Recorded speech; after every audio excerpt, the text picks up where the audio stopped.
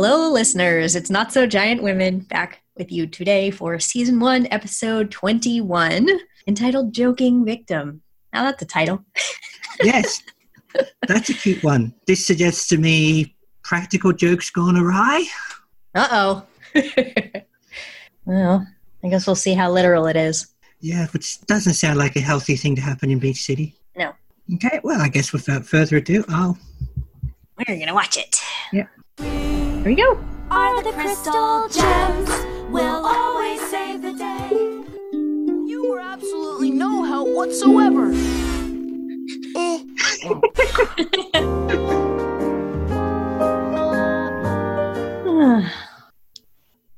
Okay. Funnily enough, I can relate to some things that happened in that episode. Oh. Well. But first, I'll recap it for the viewers and listeners. That sounds great. Stephen is just kind of Stephen around where Amethyst comes up to ask him if he wants to try some special fries.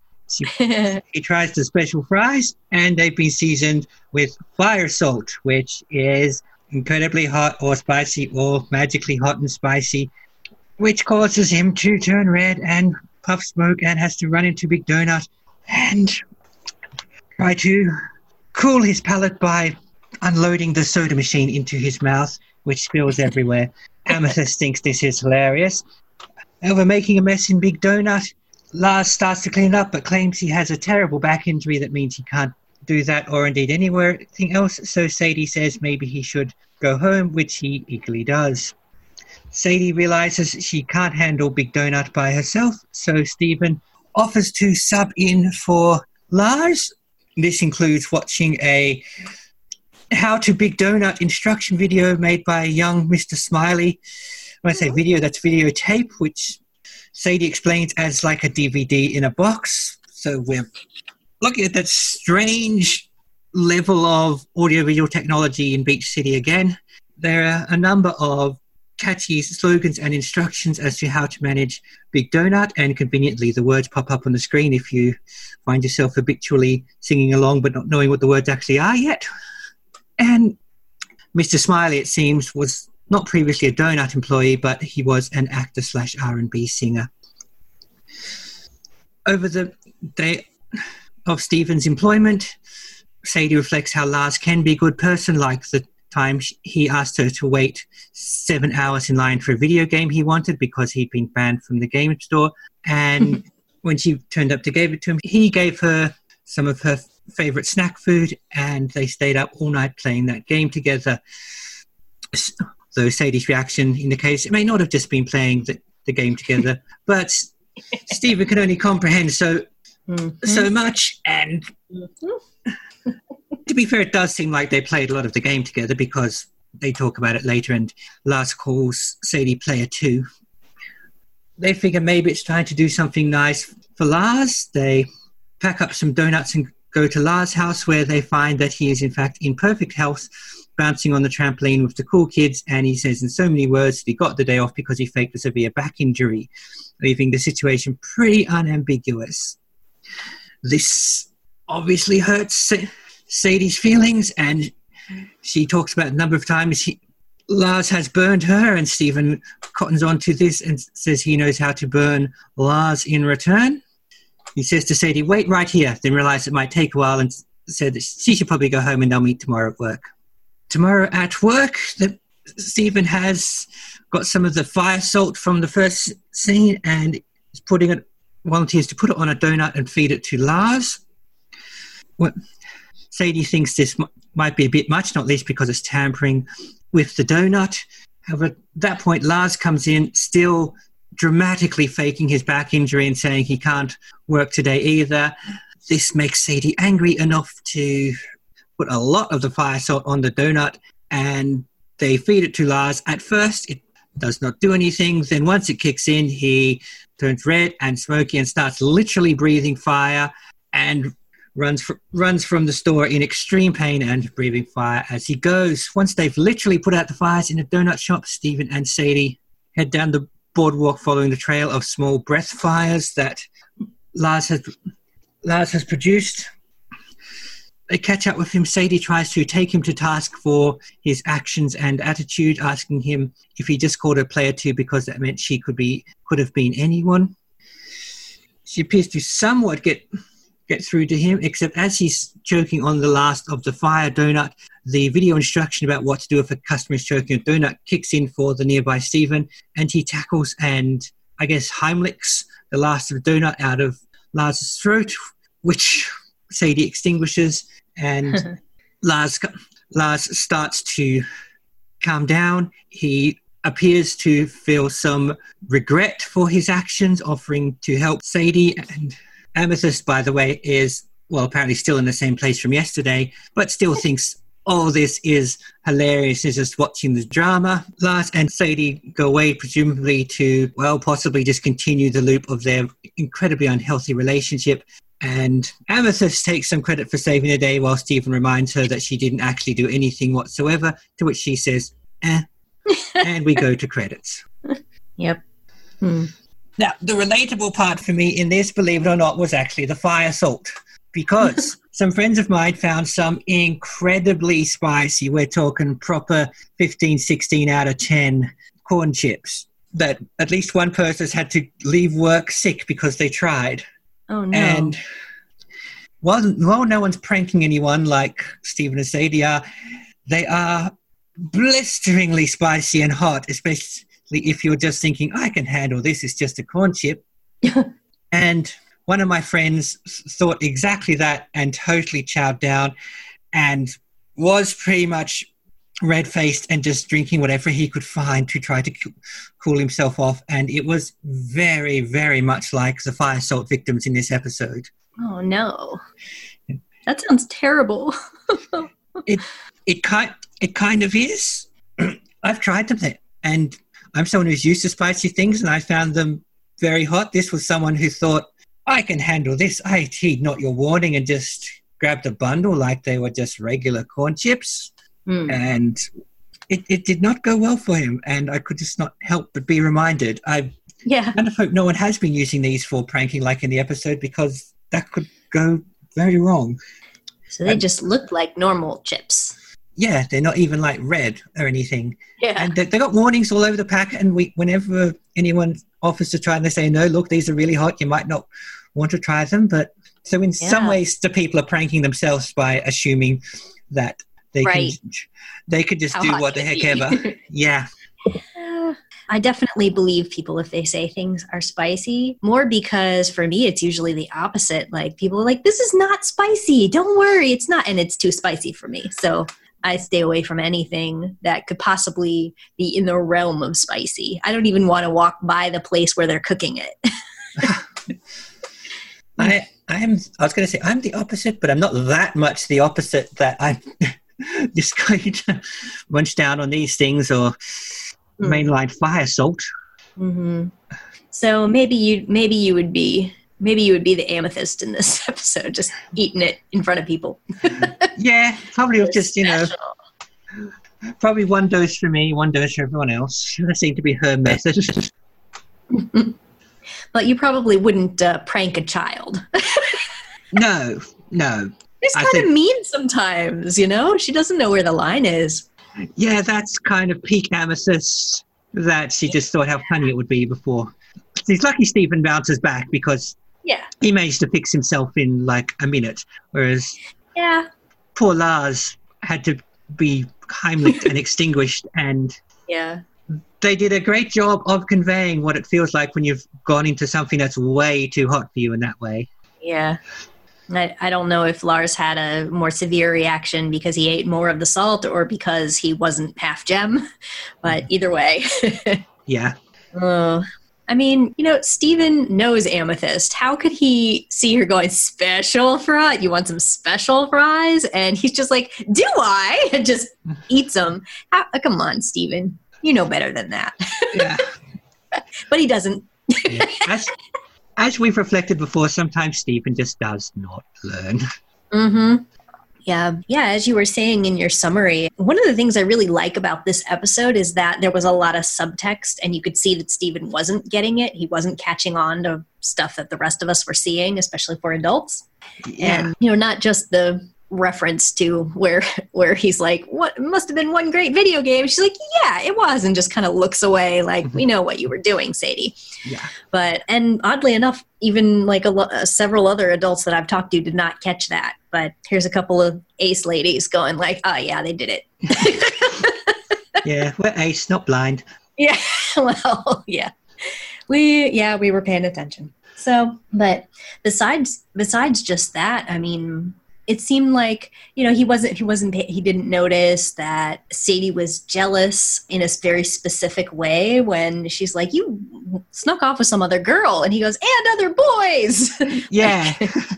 He doesn't really get that this is sort of a romantic, even though he ships them, he wants them to be together. He thinks they're already married, but he doesn't really understand that this was like a thing where Sadie felt betrayed, not just for the lies and not just for him skipping out on work, but that he lied to her and then this is what he was doing. Yeah, and that he did seem to be paying particular attention to Jenny Pizza. To Jenny, yes. Mm-hmm. Although some people have thought that he has a crush on Buck, but who knows? Mm-hmm.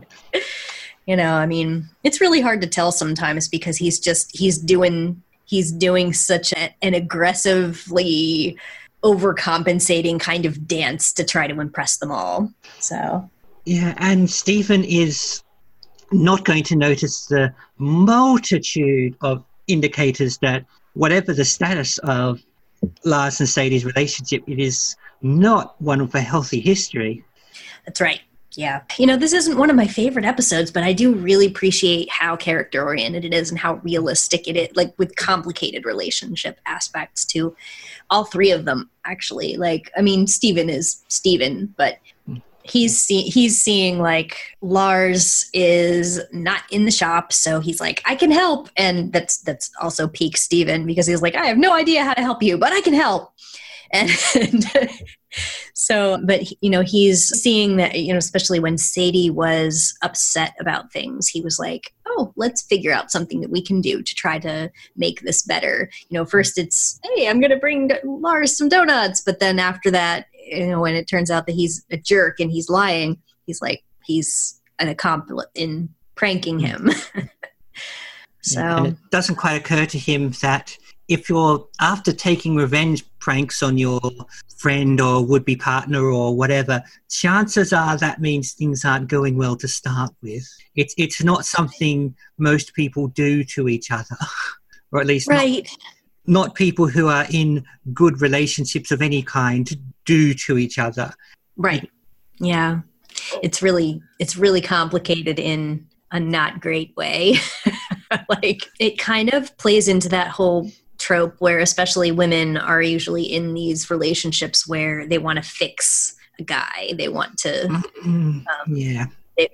it's their little project, and, you know, they'll downplay all of their jerk aspects and say, you know, I didn't mind at all standing in line for this guy for 7 hours, he got himself banned from a shop. You know, I mean, I don't know how he did that, but I could imagine. Yeah, I was going to say, I could guess. I don't think it's a genuine misunderstanding in which he is actually the wronged party. Right. So, you know, but she's willing to do stuff for him, and then she feels like he did something for her because he cleaned up his room a little bit and got her oyster crackers, you know, like, it's kind of sweet that he even thought of her and didn't just take it for granted completely. And he did seem to be at least a little bit receptive at the end. But at the same time, he really has been using her and taking her for granted. And he would clearly rather spend his time with other people. He does not think of her really as completely as a person, you know? Yeah, he's quite happy to just blatantly lie to her 2 days in succession about wanting to get out of work, and that's not only getting out of her presence, that's leaving her to handle two people's work, basically, because he doesn't know Stephen's going to end up there and be apparently quite good at donutting, but maybe not from coffeeing, judging by Sadie's expression. Plus, you see her say, I cleaned the last 5 Stevens. That, I love that Stephen is just... It's just become a noun for a kind of instant big donut, which... Yes. I readily believe. I mean, you know, if your name is synonymous with accident or mess, that you're doing it. Yeah, I would imagine Stephen himself would probably get banned from that store if it weren't for the fact that he is providing them with so much income. Probably. He's certainly been banned from some of Mr. Smiley's businesses, so. Yeah. But Smiley doesn't seem to mind when he sees him in the donut shop, so obviously he's not personally No. mad at him, at least not at this point. Right. Yeah, he just banned him from his rides because, in fairness, he did break that ride by jumping off of the teacups. So he probably thinks, oh, maybe Stephen will do better at this. Whatever. It's not my donut shop.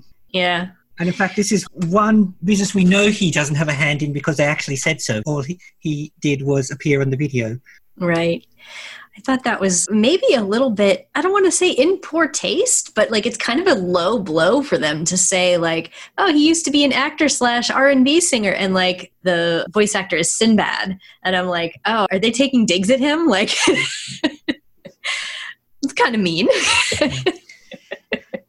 Yeah, And he goes, used to be. yeah. Or Sinbad might be in on it, as some celebrities like to make jokes about themselves, which...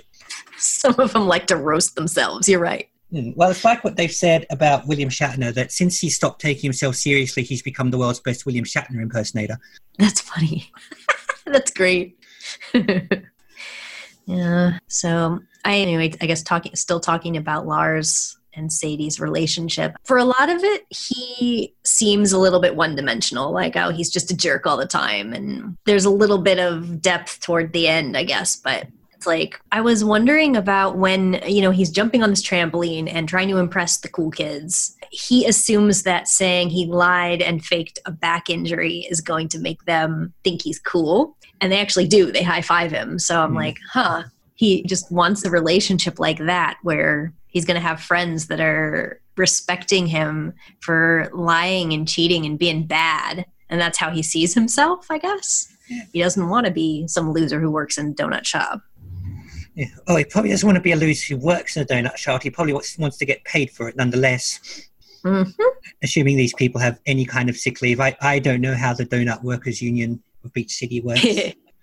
Yes. Mm-hmm. But donuts seem to be such an essential service in the city that, you know, maybe you don't want to disrupt it too badly and you want to keep the people providing it happy. Yeah. So, but I guess we just end up seeing, of course, a lot more of Sadie and her perspective. And kind of the more she says about it, you know, you're right. You start to see sort of the unhealthy way she thinks about it and how, like, I really like the Kate Micucci's voice acting during that part where she's clearly like just so upset that she's seen the evidence of Lars's lies and he's hanging out with other girl and stuff like that. And she's just beating herself up, and the way that Stephen reacts to it, he's got this face on like he didn't expect that at all. He doesn't know how to comfort her. And it's really just complicated and just these complex sort of feelings on these very simply drawn characters, and it really impressed me. Definitely, yeah. And a lot of them. I can't say at this point because, of course, it's all but the last thing we saw. When Lars is having his regrets at the end, is he genuinely becoming aware of his behavior and thinking it might have been bad to hurt his friend, or is he performing the minimum necessary action to try to stop Sadie from manifesting her anger at him so he can continue to do the same thing, which is a thing that happens in abusive and manipulative relationships. So this could actually be something pretty hardcore for an 11-minute children's show. Oh, yeah. I think they do understand the dynamics of abusive relationships. And I don't know quite how hardcore they're implying at this point that they're going with that. But I think it was admirable for Lars to not lash out at Sadie for what she just helped cause, like what he just went through. And then he's willing to actually still listen to what she said. But you also kind of get the impression that she doesn't do that a lot. She doesn't tell him how she feels hurt. You know, like it seemed almost like she kind of crossed a line and said to him, do you just think of me like I could be anyone? I could have been any warm body, you know? And he knows how bad that sounds. And he has to work with her. So But yeah, Which- you might be right, though, with him saying stuff like, I want to help, but I understand if you want to be alone. Kind of like the way that he voiced that was whatever you want is, whatever the right answer is what I'll do. Yeah, so anything about that, I guess we've really got to see what happens going forward. Has he learned, well, more point, which lesson has he learned? Mm-hmm. But he could have learned quite a terrible one from the events of this, which is you just have to throw Sadie a few token bones and she is sated, and you can go back to doing whatever the hell you want. Yep. After all of that. And then she's just like, no, I'll get you some water and get you out of your burnt shirts. And she's, any level of effort from him is indication that she shouldn't just throw the whole thing out the window. Oh, boy. Yeah, it's complicated. So, Garnet and Pearl were not in this episode, and I was sad. And in fact, Amethyst was as much just a conduit for Fire Salt. Yes. And establishing a notion of pranks. That's right. She didn't actually need to be there at the end, much as Stephen said. Or she was just kind of capping off the episode and reminding us that the gems exist. Right. Because you could have easily concluded that episode without seeing Amethyst again. She didn't provide any magic solution of, if someone's this severely injured by Fire Salt, then we have this other thing which we wave at them and it cures them, which there may well be such a thing, but Amethyst isn't going to bring it. No. And that's why this could only be Amethyst providing that cameo at the beginning and end, because I don't think the other two would. I certainly don't think they'd trick Stephen into eating Fire Salt, and they probably wouldn't just sit back and laugh at the drama at the end.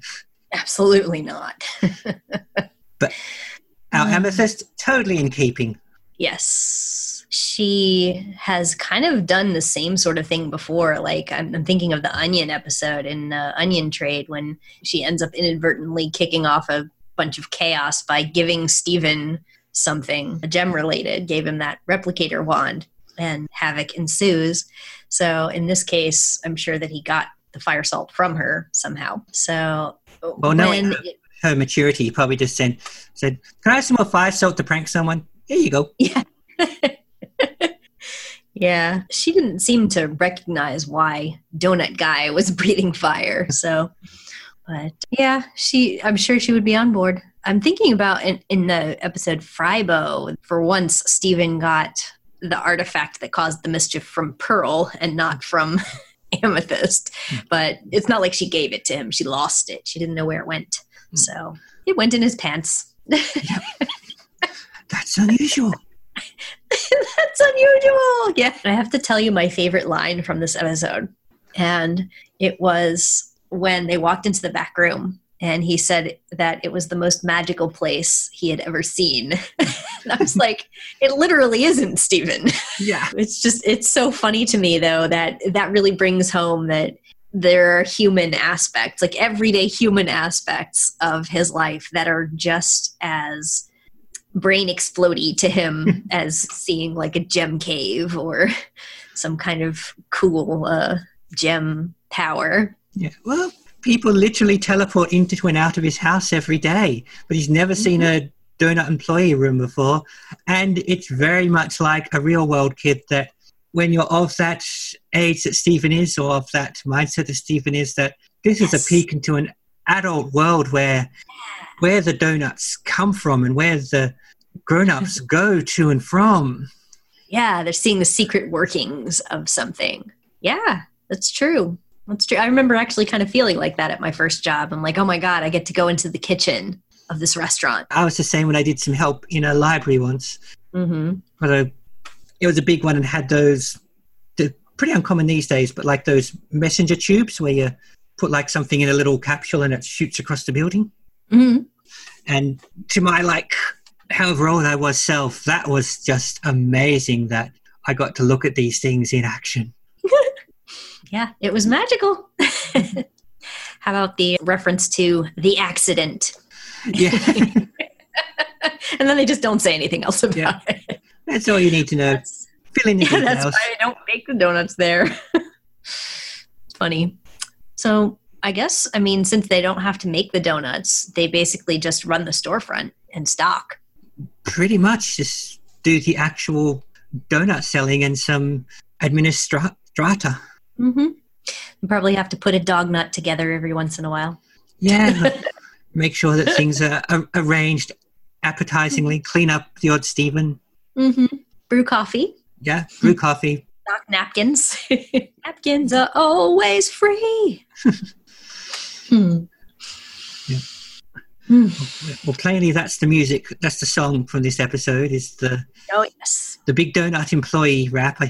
Yes, which was very catchy. I was managing to sing along just with the bits of words that popped up on the screen in the video, and not quite realizing, wait, I don't actually know the words to this, and I'm somehow singing along. Yeah, that's when you know that you've made a memorizable song. I mean, the realism of that is very on point because, I mean, a training video like that would be constructed so that you would remember all the pointers and stuff. So, and it worked for Stephen. He sure did. Knew how to unchoke Lars. Yep. Yeah. I've never seen something like that, like a human breathing fire or doing something, reacting to gem stuff like that. No, and I'm used to when someone breathes fire from Spice in cartoon, it's usually like figurative, whereas no, he is actually combusting things around him. But it's magical gem fire soldiers right there in the name. Yeah. At least he didn't actually burn up his face. I mean, that would be awful. No, he's probably lucky he got off as well as he did. Yeah. I noticed that Sadie was in that back room. She was sitting there. She mentioned that sometimes she goes there and watches Canine Court, and then later she was actually watching Canine Court, and there was a dog as a judge. Do you think that's based on anything specific? I didn't recognize a reference. No, I could see the possible influence of just shows like Judge Judy and the various, real court things that are particularly popular for daytime television, but dogs, I don't know. Someone just thought, hey, let's have dogs in it because that would be funnier. I couldn't think of what it might be referencing, so I was wondering if you knew anything. They probably just made up something weird. Yes, I just think of your Judge Judy, Judge Wapner stuff, and someone went, plus dogs! Judge Barkner. I also really liked when Steven is trying not to laugh and spoil the prank when Lars is about to eat the donut, and he's just trying not to laugh, and his face is like blowing up and he's exploding, trying to hold his laughter back. and then he's like, yeah, you said it was hot.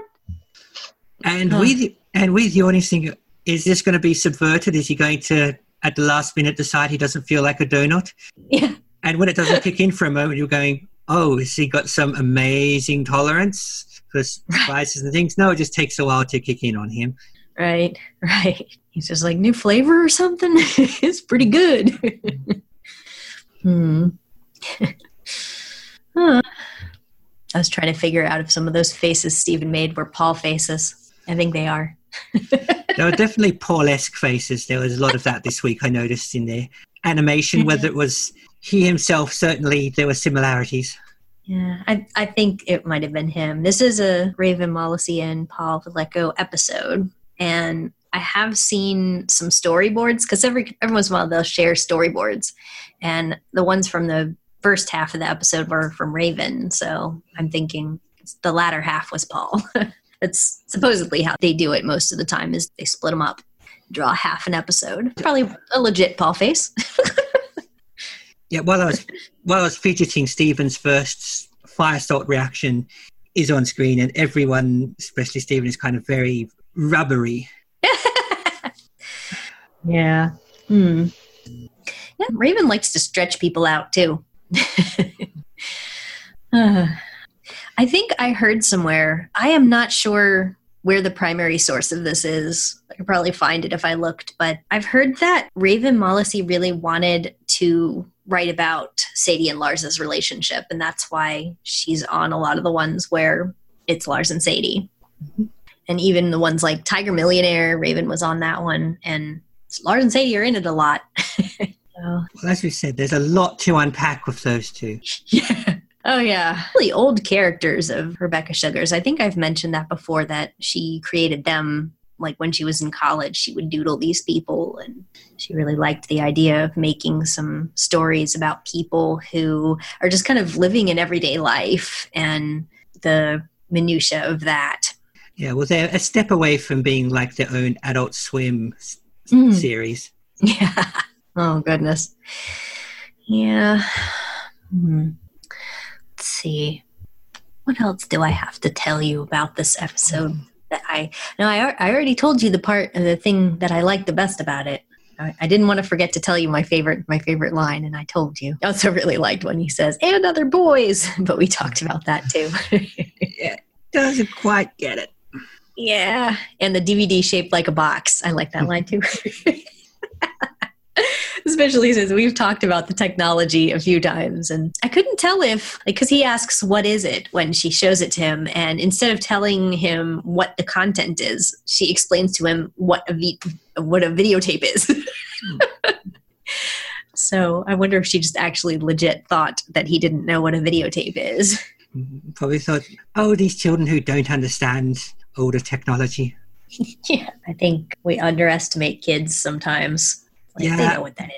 I find those kids react to older technology videos kind of frustrating, because, like, where are you finding these kids that don't recognize picking up a phone? Because right. These kids are like teenagers, and it's, despite what the video is telling, we still have phones like that in use. Yes. I definitely saw one where like a couple of kids couldn't figure out how to use a rotary phone, and I can kind of understand that, because if you've never used one, it is not user-friendly. It's not like intuitive as to how to complete. It's not a button to push. But, you know, they didn't know to pick it up either. So, But at least most VCRs, like, they'll start playing when you put the tape in. You don't even have to push play. Yeah, I mean, I guess the most is you might put the tape in backwards if you weren't familiar. Yeah. I could see that happening, or not knowing what to do if it was in the middle of a tape and you didn't know how to back it up. But the idea of rewinding is pretty foreign to some children, some people who are not familiar with the technology, because, I mean, cassette tapes and videotapes, they need to be rewound, and discs do not. Yeah, so apparently audio cassettes are seeing another resurgence for some reason, because all of the advantages I can see in it taken up by something even easier. So you're not gaining the sound quality, and the other main feature it used to have was it was easy to create and distribute, but now it's even easier to create and distribute in various digital methods. That's right. So I don't know, at the risk of aging myself, I guess it's a bit of a hipster thing. Yeah.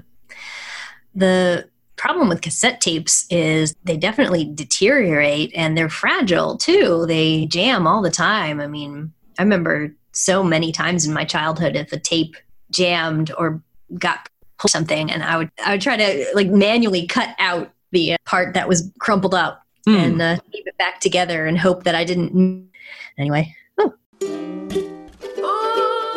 Well, so of course we did talk about the music. It's called Do or Do Not. Of course. That was the thing on the screen. Possibly Do or Donut. Yeah. I don't know why, but it's not on the soundtracks. If you buy any of the soundtracks, they don't include this song. And I guess it's probably because it's chopped up. Like, it's... Probably doesn't exist as a complete track.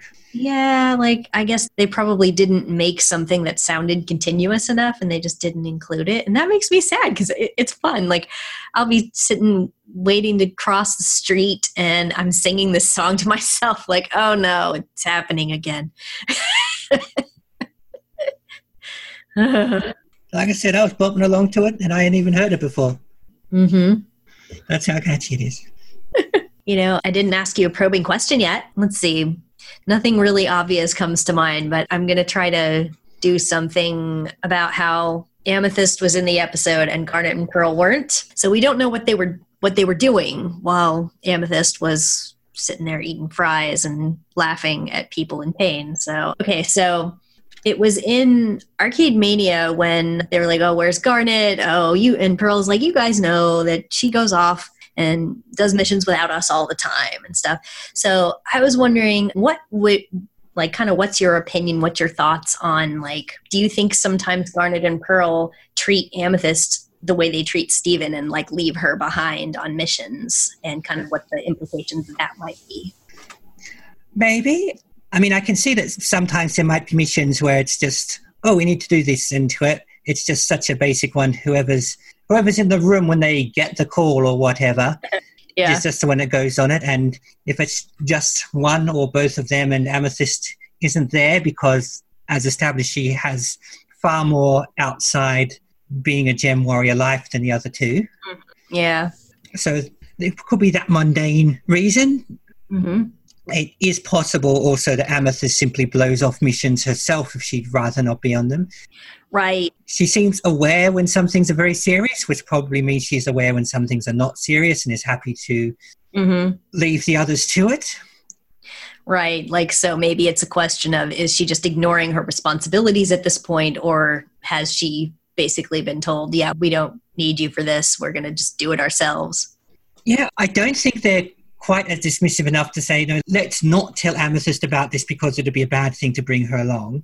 Mm-hmm. She rarely seems to actually jeopardize missions, per se. That most when she's actually on one, she seems to be slacking rather than actively destructive. I mean, certainly she's had her moments, but... Right. Pearl screaming at her for, like, you got too close to blood polyps, and how should I know they'll pop, and yelling at her about her antics. So I imagine that if they do sometimes leave her behind, it's because Pearl doesn't want to deal with her. Well, yeah, I imagine sometimes if it's a Pearl-specific decision, then she's not in a hurry to fire up Amethyst's speed dial or whatever.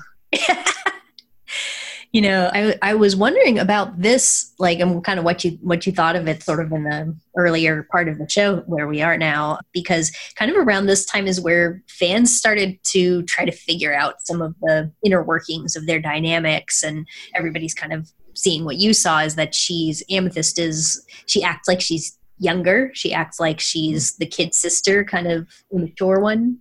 And, like, somebody pointed out, probably a lot of somebody's pointed out, that in the very first episode, they're trying to teach Steven to pull out his shield, and he gets the rose petals going, and, like what Pearl taught him. And Amethyst goes, did Pearl tell you the petal thing? And that implies that she's been shown the petal thing. And people were saying, was there a point where Pearl tried to train Amethyst in the same thing? Like, was she ever kind of the Steven of the Crystal Gems? And now that there is Steven, it's much more apparent that, like, they're these competent warriors and he's this squishy organic child.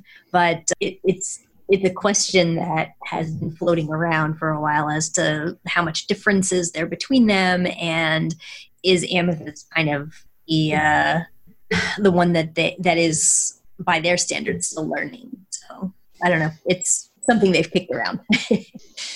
Yeah, I've often tossed up whether Amethyst, despite being countlessly old by human standards, is still young by gem standards, or whether this is just what she's like, regardless. Right. And we don't actually know much about the history of the gems, particularly these three gems and how they came to be a unit.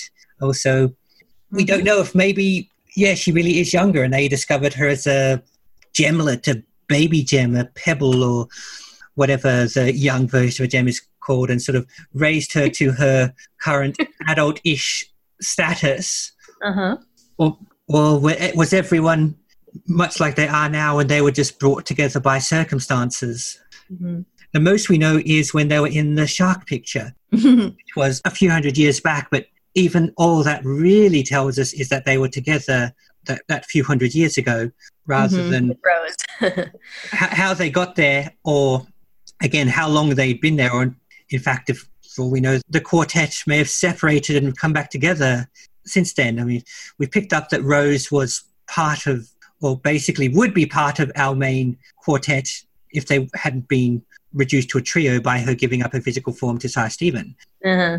But yeah, I pretty much get the impression that at least until Stephen's birth, it was the 4 of them rather than the 3 of them. Uh-huh.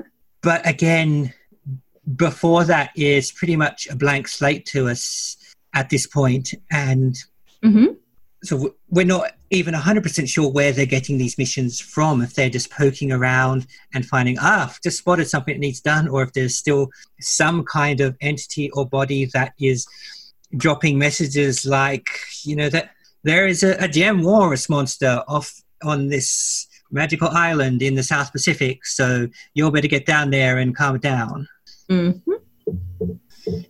Yep. Yeah, there's definitely not a lot of information about how they decide what they're doing, how they decide when there's a mission and when it's dangerous. But it definitely doesn't seem like Amethyst is out of the loop the way Stephen is. Like, she seems to know what they're doing, and she doesn't question like what's going on all the time like he does. So it always seems like she's a legit part of the trio, but sometimes it just seems like she's goofing around and not doing anything. So it's like she's certainly a competent gem warrior. She just doesn't take it nearly as seriously as the other two.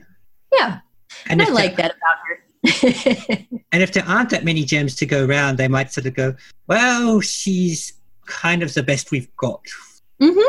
Yeah, you can see that. If there are other active gems, as in people, we're not seeing them mix with our main club a lot. Right. What do you say I tell you about my food? Yeah, I was wondering where we're going to go with food, considering this episode. If you were going to subject yourself to some fire salt substitute. Well, the answer is yes, but I did it in a sort of roundabout way. One of the very first things I ever made when I first started to recreate recipes from Steven Universe was fire salt donuts. And of course, I wanted to make fire salt donuts that would not be painful to eat. So I had absolutely no designs on trying to actually make them spicy. But, I just went out and bought some donuts, which, if Big Donut doesn't have to bake their own donuts, neither do I. And I put some pink frosting on them. The way that they look, it looks like there's kind of these yellow shards in there. It doesn't say what they are, but these crystals that are yellow as well as the pink sparkly stuff. So I got them yellow rock candy and I broke up the crystals and put them in there so that it would look all like scary and spicy. Put some sugar sprinkles of different colors, and then I added, to make them sizzly and seem like they were on fire, I put Pop Rocks on them. And you can hear these donuts. When I first saw the fire salt donut, I thought that looks familiar somehow, and I couldn't place it. But you're right. It looks like Pop Rocks. Good call. Yeah, and I have a couple funny stories about these. First is that the first time I made them before a new episode was going to be shown, and I was going to take them to my friend's house and eat them. And it turned out he hated Pop Rocks, so he didn't eat them. I ate them. But I tried to make them the night before, which was a bad idea. Don't ever do that, because Pop Rocks, as it turns out, they are activated by moisture, so they begin to sizzle, and then they stop sizzling when they've just turned into syrup. They eventually just turn themselves into syrup, and I didn't know that. Soggy donuts. And they're certainly not sizzling anymore after a few hours, but I was hearing them sizzling all night long.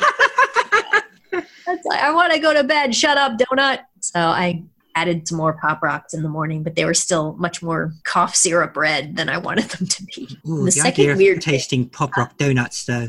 I want to taste Pop Rock donuts. Oh, they are delicious. They're actually just legitimately fantastic.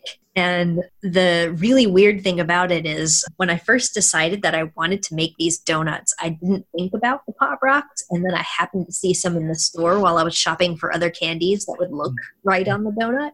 And I was in like this gourmet grocery store that has a really awesome candy department. And I was there looking for the yellow rock candy and saw Pop Rocks. And I'm like, I know what I'm going to do. And then I found out quite a while later, the people who make the show, some of the Crewniverse members would celebrate the release of a new episode by making food from the episode or inspired by the episode, a lot like what I do, and they made fire salt donuts, and they also used Pop Rocks. They came up with the same idea, and I did not get it from them. So I was like, "You're kidding me!" It's kind of like an approval. Yeah. But I mean, I didn't know if anyone would even believe me because they made these so much ahead of when I did. So I did actually relatively recently. I decided this is an oversight on my part that I haven't actually tried to make fire salt itself. Like, fire salt as a spice is a real thing, but it doesn't look or act anything like what we saw in the show. So I figured this is not some kind of spice that you add to stuff. It's a liquid. It looks like a bubbly liquid, and it's in a test tube. So I am this extra. I went and I got some plastic test tubes, and I made test tubes that looked like this with little jewels on the outside of them so that they would look like the fire salt tubes. And I mixed together hot sauce and pepper flakes and pepper. I mixed those together and I put them in there and I put them on French fries. And believe it or not, I ate some. Ooh. And I did survive. I posted a picture of me trying to eat them, and somebody noticed. They said, "Are you crying?" And apparently my eyes were watering enough that there was water on my face. And I didn't even know it. And I just answered, "Why wouldn't I be?" But I don't handle spice well. But I also had just ruined a bunch of fries if I wasn't going to eat them, so I ate them. Oh. This was one of the bravest acts I've ever committed as a Steven Universe fan, having cosplaying Garnet in public. That is dedication to the bit, Ivy. Yes. So I did that. I also did kind of a third surprise recipe for this episode. It's full of recipes. I made the largest bowl of ice cream. Of course. I kind of jokingly asked my friends, like, do you think that I need to gather together a record-breaking amount of ice cream to be able to say I did this recipe? And my friends assured me that I could make a miniature version. So I did pink ice cream. So I got some raspberry sherbet. And nice. Put some magic shell chocolate on the top, like the picture. A little cherry on top, like the picture. And I built a ridiculous little string fence around it so that it would look like it was cordoned off. And I put a little paper Mayor Dewey figure next to it for scale to make it look huge. I'm like, look, it's the biggest bowl of ice cream in Beach County. I'm ridiculous. Unlike Mayor Dewey, you understood that ice cream can melt. Yes! It melted, Gary. You should have said that at the meeting. Of course, he wasn't expecting somebody to breathe fire into it. Definitely noticed that Mayor Dewey is drawn like his actor in this episode. It's really funny. I wonder how often that happens. Well, often enough, the TV Tropes has a name for it. They call ink suit actor.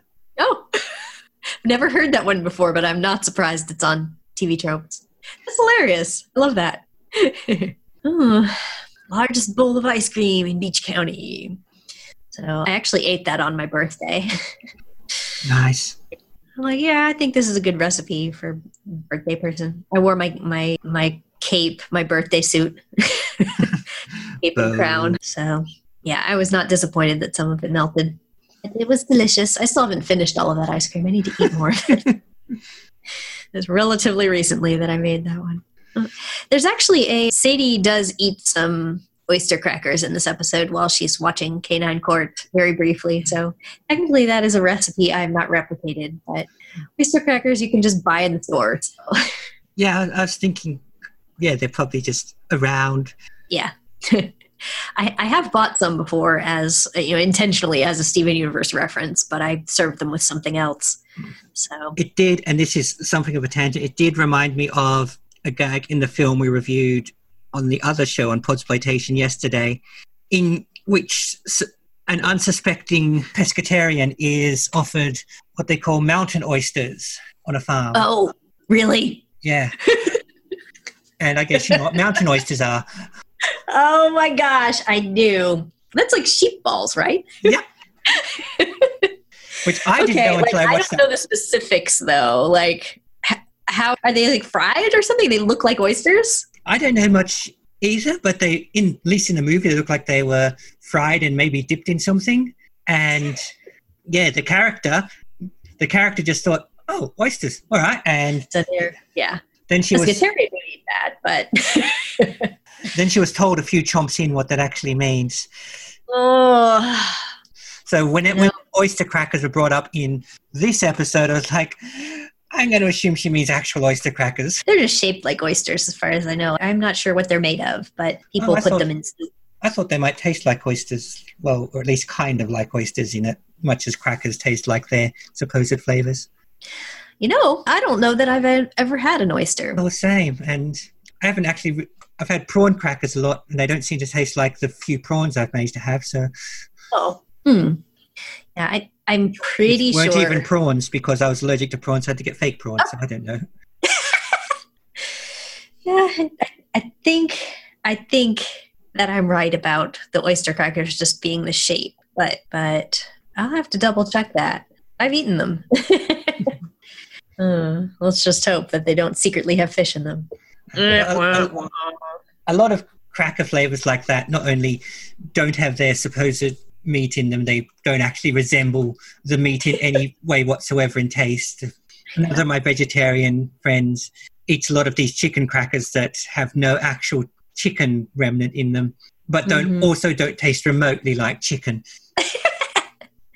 Oh my gosh. You know, it's been such a long time since I had any like actual real meat that sometimes people ask me, does it taste convincing if it's like a meat substitute or something? I'm like, I legitimately have no idea at this point. I could say yes, but you know, I'd have to have somebody who had recently eaten it because I haven't eaten meat in over 20 years and it's hard to remember really.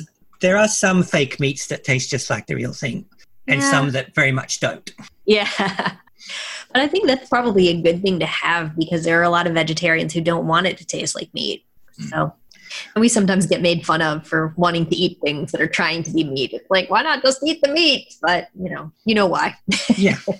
Well, it was last night that I first properly ate prawns. They weren't really prawns, but now I'm told this is what prawns actually taste like. So, Well, I've got a couple more segments for this episode, which one of them is the factoids and one of them is the merch. So what should I do? let's go alphabetical factoids first. As I mentioned, it's a Raven and Paul episode. See, I wrote down the tagline. Okay, there it is. When Lars pawns off all his work on Sadie, Steven helps out by working a shift at the Big Donut. That's not that bad. That's vague enough. If you could easily just think that the episode was going to be about the troubles Steven got into trying to work as a donut worker rather than all of the rest of the stuff. And you wouldn't even know the relationship stuff was going to pop up because Lars pulling off his work on Sadie is something we would expect to happen even by this point. Oh, yeah. Yeah, you can definitely tell that he is the one being carried at work. Even without any depth to their relationship, we know he's quite happy to get her to do something instead of him. Absolutely. We can just know the type and we can fill in all of the blanks ourselves. Okay. What else was there? There was a deleted scene. I remember seeing one of the storyboarders post this. I mean, I imagine this happens all the time, but they had originally planned and they had to cut this for time. That you remember when Sadie is saying, it used to be a summer job, but that was 2 summers ago. Like right before that was where the scene was. And you see Mr. Fryman leaving with his son, Petey, on his shoulders. They bought some donuts and they left. But there was a little bit of dialogue between Petey and Sadie and Steven and Mr. Fryman. And they were talking about, I guess, you know, how Petey was like talking about getting a job and stuff in his episode. And now Steven's got a job. So they were talking about, someone gave you a job.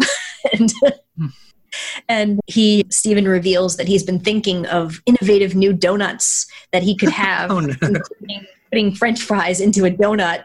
And Petey is very offended. And he's just like, you better stick to donuts. And Mr. Fryman's like, sorry about that. He's a little bit territorial. He gets it from his mother. We've never heard Mrs. Fryman mentioned. So kind of interesting that there was a mother conceived in his family. So, but they cut all of that. And I've only ever seen it in storyboards. It's kind of interesting. They suggest that the Fryman children didn't just hatch out the back of the fry shop somehow. Maybe they just get peeled from a potato.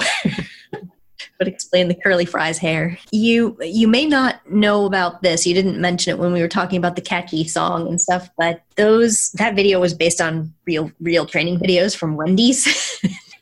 Okay, I didn't know it was that specific. I knew such things broadly existed. Yeah.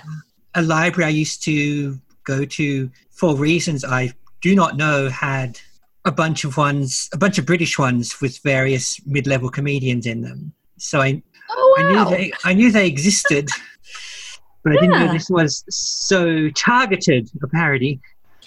I believe there's probably like one or two very specific ones that are from Wendy's that you can find on YouTube that this kind of pulled inspiration from. But it had that feel like where everything was a rap in the 80s to get the kids to listen to it. And it had to be cool, and it had to have these terrible effects and the transitions between. Yeah. And sort of throw colours at the screen. Yes, yeah.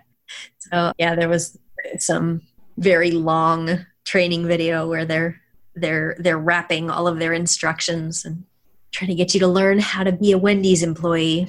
Which, embarrassing as it is, would make it kind of stick in your head. Oh, sure. I mean, as we saw this week. Now I know that there's a 6% sales tax on edible goods. Yeah, and that napkins are free. Yes. Good thing. And in that back room, there was another factoid. There was a Purple Puma and Tiger Millionaire poster still up. I didn't catch them, but that's cool. I think that's adorable. It kind of suggests like Lars is still really into the wrestling and stuff. He's a fan. He's a fan of Steven and he doesn't know it. Yeah. It's cute. As explored, Lars just doesn't get that. He would be the one saying, no, Clark wears glasses and Superman doesn't, so what are you talking about? Yeah.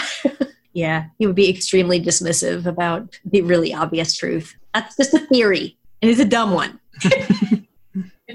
Yeah. He even actually kind of said something like that, if I recall correctly, in Tiger Millionaire, where he didn't think he looked like Steven at all. Speaking of Lars, I think my last trivia-ish thing was the scorpion shirt he was wearing in his play clothes. It looks a lot like one of the enemies in one of the video games. They have these little light constructs that look like various bugs and stuff. This really looked almost exactly like the enemies you have to fight lots of minor enemies in the video game. And this shirt he was wearing looked like that. And I heard somebody say this once, I'm assuming this is true, that he's now wearing a scorpion shirt because Buck didn't like his snake shirt. So he has to wear a scorpion shirt now because he doesn't like his snake shirt. Well, he has to. That sounds very Lars. He has to keep up with being cool. Yeah. I thought it was interesting that he had a trampoline and he's like inviting his cool friends over to jump on the trampoline. Kind of an atypical cool thing to do. Yeah. Well, knowing him, maybe one of the cool kids just mentioned it in passing and he just moved heaven and earth to make sure he had a trampoline.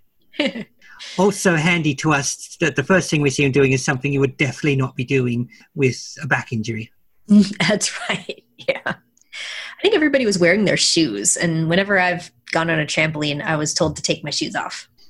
Yeah, there are trampoline centers here, and taking your shoes off, big rule. Yeah, they all had their shoes on. Oh well, they're rebels. There's 4 of them on a tiny little thing at once. What are you teaching the kids at home to wear shoes on the trampoline, Cartoon Network? Yeah. Next thing you know, they'll all be shirking work and lying about their back and setting stuff on fire. Brand spanking new, mint in box. Oh, I have 2 merch items today. I'm breaking format. Oh, double dose. I kind of didn't want to do this, but at the same time, this is the only episode where Steven is working at the Big Donut, so I have my Steven in a Big Donut shirt toy. Cool. This is little Steven, and it's from the Titans, Cartoon Network Titans line, and it is exactly like the Steven that they make with standard, so they just recolored him. Yeah, just gave him a new shirt with the D for Donut logo. Yes. I like him in that shirt, I gotta say. Yeah. Apparently they messed up and drew him with a star a couple of times during this episode, but you get used to it. And my coffee mug is a Big Donut logo today, but it also has Mr. Smiley on the other side with his donut thing. So I was like, I can't not do this for this episode. No, that is perfect. The song. So it's the same logo for people who can't see this. It's the same logo as the opening of his video where it says "Do or Do Not" with Harold Smiley. And now that the donut logo is up close and personal, I can see how they've turned the chomp into a B shape, and the rest of the donut makes the D. That's right. For a big donut. Yeah. I happen to be wearing my fan-made shirt that has a donut logo on it today. I saw that peeking up the edge of camera, and at first I thought it was a taijutsu, a yin-yang. Oh, well, it's this. I actually bought it for a Sadie cosplay. I was Sadie for Halloween in like 2015. As I am short and blonde and could make a pretty decent Sadie. I curled my hair. My hair is not curly at all, so it had to be curled. Was your hair as long in 2015? It wasn't quite as long. I cut my hair in 2014 to like my chin, so it was a little longer than Sadie's, but it was doable. Cool. Never did it at a convention, but I did do it for Halloween. So very easy, comfortable cosplay. I did have some donuts to go with my costume. I didn't have a Lars though. So well, on the shape of things, Sadie's probably better without a Lars, so I think you did okay. Yeah. Tell us how you really feel. Considering the type of show this is, you can be assured without any spoilers that they're going to continue to show us that developing relationship. So we'll see them again soon, I'm sure. Yeah. Well, it's not like Steven's going to give up donuts. Oh, goodness, no. Even if he wanted to, it's in his backyard. Yeah. Right there. Oh, I actually used to live really close to a donut shop, and it was hard to resist. Yeah, I think I've mentioned before, but there's a Krispy Kreme outlet in the 7-Eleven, just like a block or two away from where I am. And that's a similar temptation. Yeah, it was a Krispy Kreme where I was too. And I'm trying to walk home from class when I was in college, and you just smell that. And I'm like, I'm not going over there. I'm just not doing it. But, very, very hard to resist. Yeah, and in my one, since it's in a 7-Eleven, you've got to get milk anyway, and since I'm here, that's when it becomes even tempting to slip some donuts under the fences. Mm-hmm. Yeah.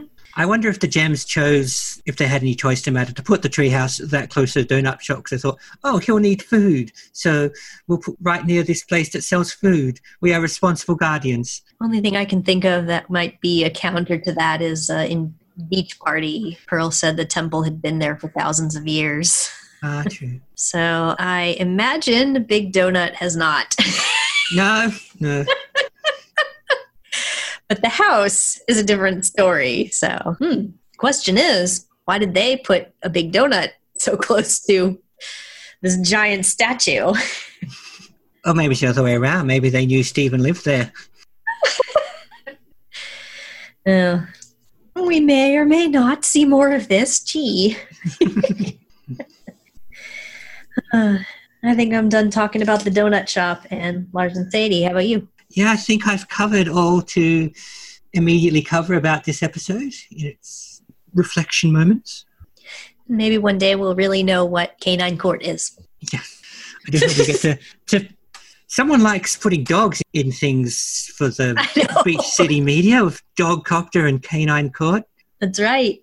And we've got lots of cats too. Yeah.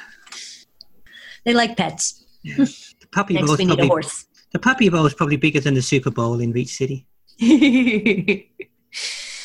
I think you're probably right. No, well, that's the end of my thoughts. Yeah, and mine. So I guess all that remains is to bid our listeners and viewers farewell until they rejoin us for episode 22. Right. See y'all next time. Bye-bye. Thanks for listening. Bye.